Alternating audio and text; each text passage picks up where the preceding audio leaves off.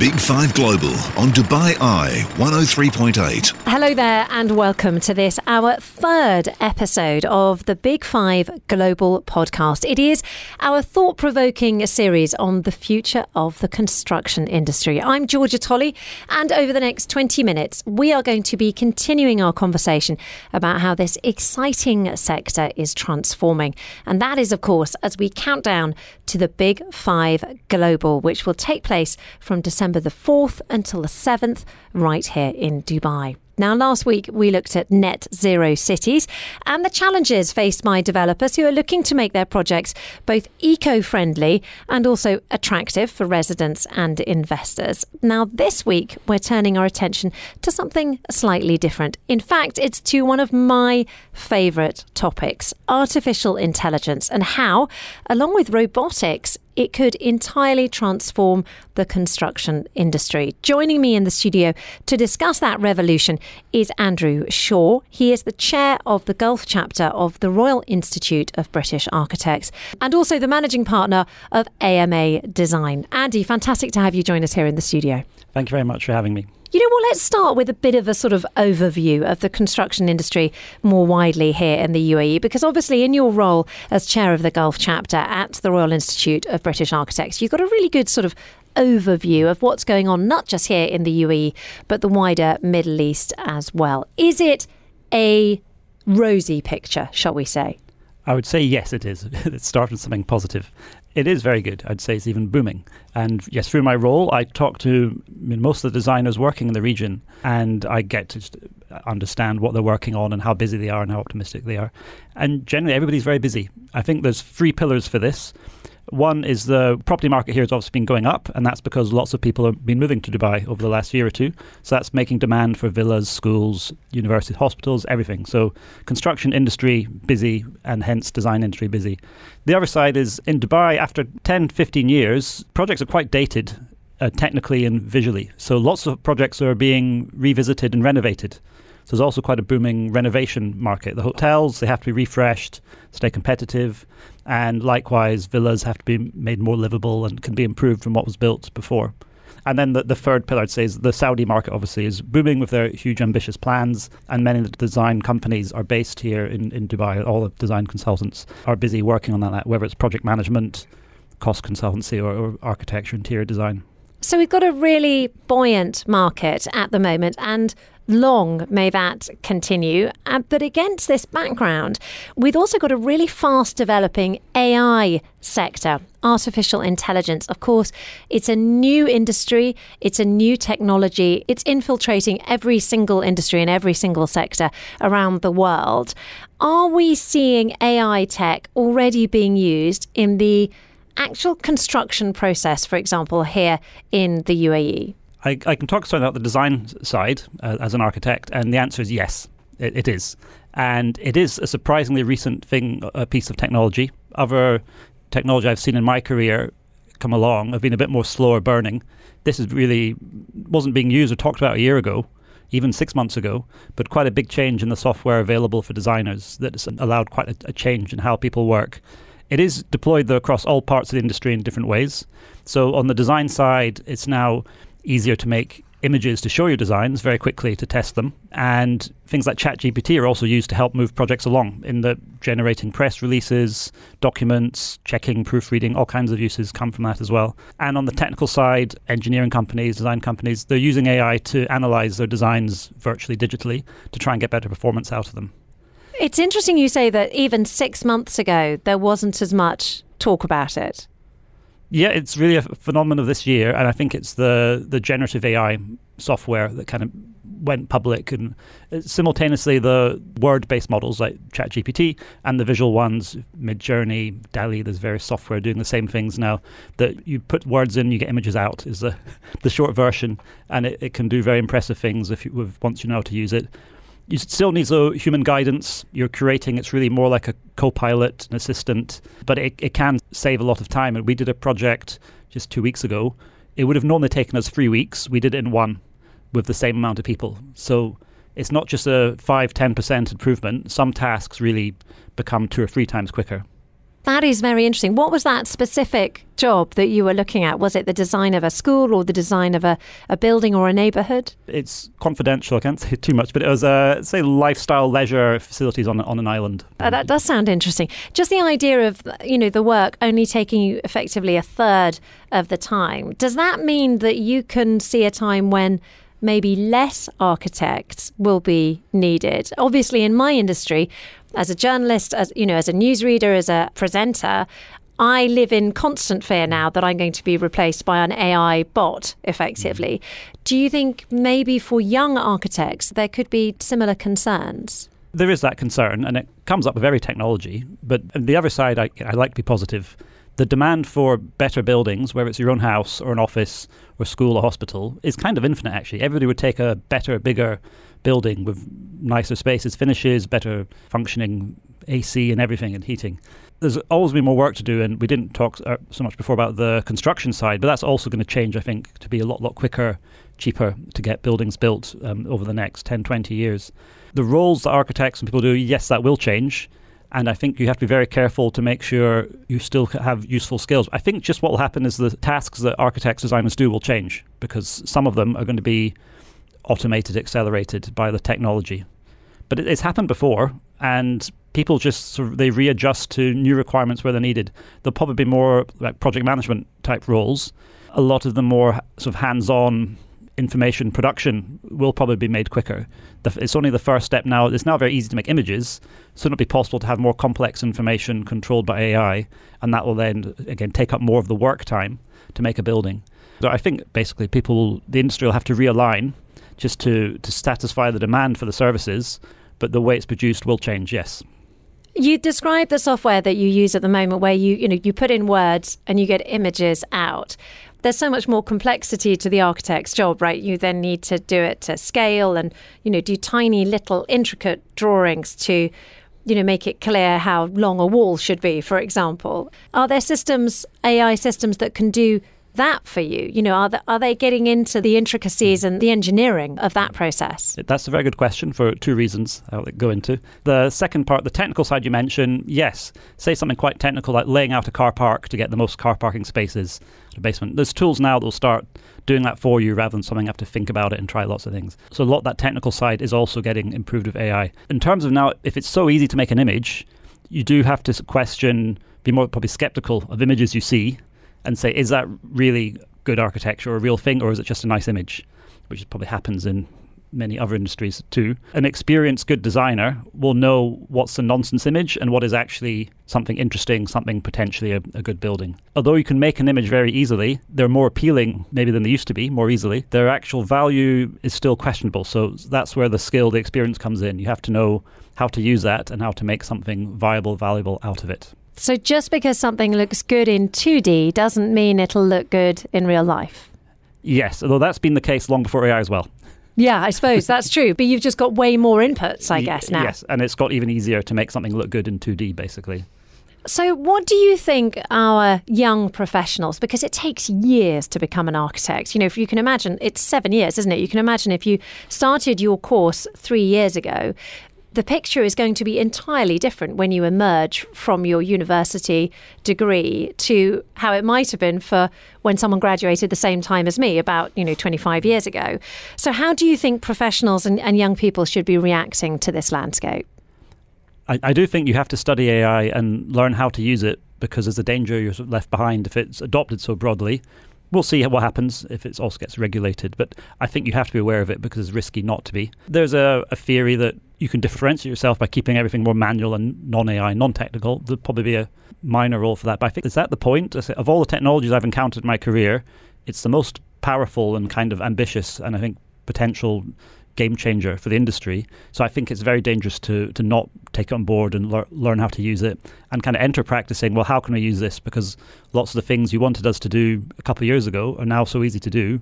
What is our role? So I think you have to really be at the forefront of how can we use this to make our built environment and our work better. How about the long term? I'm going to ask you to look into your crystal ball. What do you think the industry will look like in the future? I'll explain for you what I think, and I think most people would agree. They just won't agree on when it will happen. So I think at some point, buildings will be assembled on site mainly by robots, with very few people, from components assembled off-site, a bit like a Tesla factory is now, also mainly by robots, and brought by self-driving cars to site. So basically a very highly automated delivery system made from tools that are still guided by people and designers, but again, heavily tech-reliant, and basically assembled a lot quicker and cheaper than they are right now, more easily and safer. Now, the question, is that 40 years away, 20 years away, 10 years away? I would guess more like 15, 20, because a lot of these things are already happening in research, universities, pilot projects and things. But I think if you look at what's going on across the industry and technology, that seems like the inevitable end game from it. This is something we'll be discussing at Everything Architecture at the Big Five, where I'm moderating a panel talk on AI and how it can be quite a divisive issue. Some people are skeptical, some are very optimistic about where it's going. And this is bound to be a subject we'll be talking about. Absolutely fascinating stuff. Thank you very much indeed, Andy, for coming in to speak to us. Really, really interesting to hear about that transformative change and just how fast you think it's going to happen. Thank you so much for your time. Thank you very much. Right, now sticking with the subject of how AI is impacting the construction sector, because I'm joined by another Andy right here in my Big Five Global podcast studio. In fact, Andy Bootle is head of digital construction at the construction company ALEC, and it is a great pleasure to have you join us in the studio. How are you? Thanks, Georgia. Lovely to be with you. Really looking forward to today. Yeah, well, it's great to continue a theme, not just of Andy's, but also of AI in the construction sector. And we have already heard a great deal about how the industry really is modernising and modernising at pace. But what does that actually look like on the shop floor from your perspective? Yeah, good question. In the last probably decade, construction has finally been quite rapid with its approach to modernisation. When you look at other industries, we are still quite low down in the league table of digitalisation, but you know, it's a huge complex industry with so many different players. In the last few years, certainly there's a big focus on information, data specifically, structured information, exploiting that and understanding how to manage it, which unlocks the potential for so many other things we're trying to do. So your team probably getting bigger then. What type of data specifically are we talking about? So information about the things we're constructing. I mean, traditionally, information's buried in PDF documents. That's how we've operated for so many years as an industry, moving from paper to PDF and unstructured information. But now we've got, whether it's the performance of a particular piece of equipment, whether it's the grade of concrete, whether it's the maintenance regime on a air handling unit, whatever it is, having that data structured where it can be machine readable, can automate some processes based on structured information, so it starts to drive efficiency and gives us real insights into that data if it's managed properly. So it's everything from stress testing a wall to stress testing a machine, ultimately. Yes, and really we're just trying to get better at managing that information through the whole life cycle of assets. So right from the concept, the design, all through to delivery, handover, then crucially in operation of buildings, so they actually perform for the inhabitants, for the public. So do you get a sense that at the moment this data is sort of being absorbed? You're sort of just putting it into the machine learning process, and that in the coming years you're then going to get the sort of output of that you'll get the build of the benefits. The benefits, and the outcomes. Yeah, to a point. And then again, I said earlier, it's so complex because when you look down the supply chain, there's so many different organisations, all with varying capabilities. Everyone's on the journey, but they're in at different points typically. So, and especially when you go to the small, medium enterprises, of which there's so many, getting that consistent.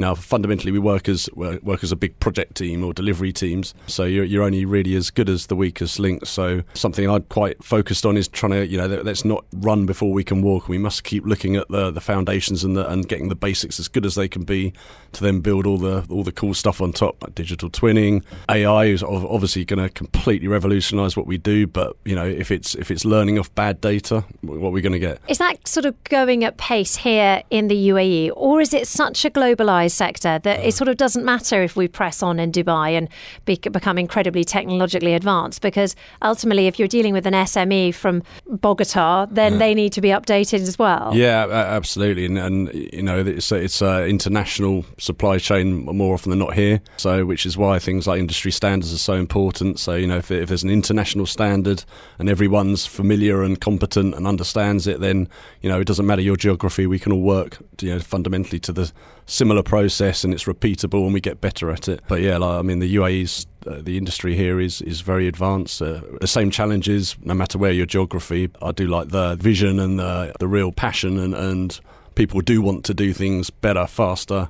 It is interesting how the UAE sort of pushes itself forward in that situation. Of course, there is a sort of potential fly in the ointment, you could suggest. So while the construction industry is pressing ahead on digitalising these strategies, what type of impact is that going to have on staffing, for example? We were just chatting to Andy about architecture and design, and although he was very determined to be positive about the sector, there was no doubt that he's actually seen a project which would normally take him 3 weeks reduced to 1 week thanks to, for example, ChatGPT. And that just means you don't need as many architects reading between the lines. Do you think we might see the same thing in the construction sector? Yeah, I mean, there's two ways of looking at it. I think it probably, the more you can automate and give to machines, the more you can free up humans to do the things that humans are good at. So, decision making, some of the things the machines can't do necessarily, or certainly can't do yet, hopefully. So I think it more augments what we do and helps us in our daily activities rather than takes jobs away, albeit there will be jobs that,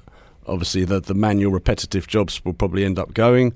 But then, why can't those people then service those robots or whatever? It will create new jobs as well to replace. So it's all part of just modernisation, I think. I'm not too scared about it. It's exciting. That's good. No, an upbeat outlook is so important in these types of things. And that is, what's going to drive forward this sort of revolution in many ways. How about the idea of, there's various different elements in the construction sector, but one of the major ones, and actually it's one of the ones that my husband works on quite a bit because he's a construction lawyer. How do you think all this data is going to impact on the contracts and the agreements that you sign? That's I'm going to watch my words carefully now, seeing your husband's a lawyer. No, I mean, and again, I'm not by no means a legal expert, but not at all. But where we're trying to push and modernise how we operate, and work collaboratively as an industry and as teams, that almost has our traditional contracts that we're bound to that sets the rules for engagements and ultimately the behaviour when things get really tough and you have to go back to the contract, and the two kind of meet in the middle, and it almost feels to me in the role I'm doing, trying to encourage collaboration, modernise how we do things and try and support teams to do that. It almost held back by these traditional contracts that we're bound by that are really confusing, they're not written in plain language. You have to read something 10 times to actually understand what it's saying, and it's just not really. It's built for dispute as opposed to collaboration. So that is a challenge. I don't have the answer to that, and I don't think anyone does at the moment, but it is something you feel needs to change. We'll be discussing this on a panel at the Big Five Future Tech Summit on the 6th of December. So often those types of construction disputes come down to, for example, the efficacy of a certain joint or the efficacy of a certain machine that you've built to operate, for example, in the oil and gas sector. So the hope is, I suppose, that if you end up with more data and it's easier to process that data, that you could end up in a situation where disputes are much faster to resolve. Absolutely, yeah. And again, it comes back down to information management that I said earlier. If you've got an accurate audit trail of when things happened, why they happened, and based on what information, then the dispute shouldn't really be there. It's black and white. But again, the challenge we've had as an industry is traditionally we're quite poor at managing information. And again, this is potentially where AI can come and help us, because it can start to analyse based on data sets and start to learn and maybe even predicts when there's an outcome that could be bad for everyone. It's coming, and then it could show us that potentially. Then my husband will be out of a job, but at least I've got one. Thank you very much. Absolutely fascinating discussion. Thanks for your time, Andy. Good to have you here. Thank you. That's Andy Bootle, Head of Digital Construction at the construction company ALEC. And this has been our third episode already of the Big Five Global Podcast. Now, we have many more to come. Please do make sure you subscribe, because you can download a new episode every single Friday. To register for Big Five Global at the World Trade Center from the 4th to the 7th of December, head to big5global.com.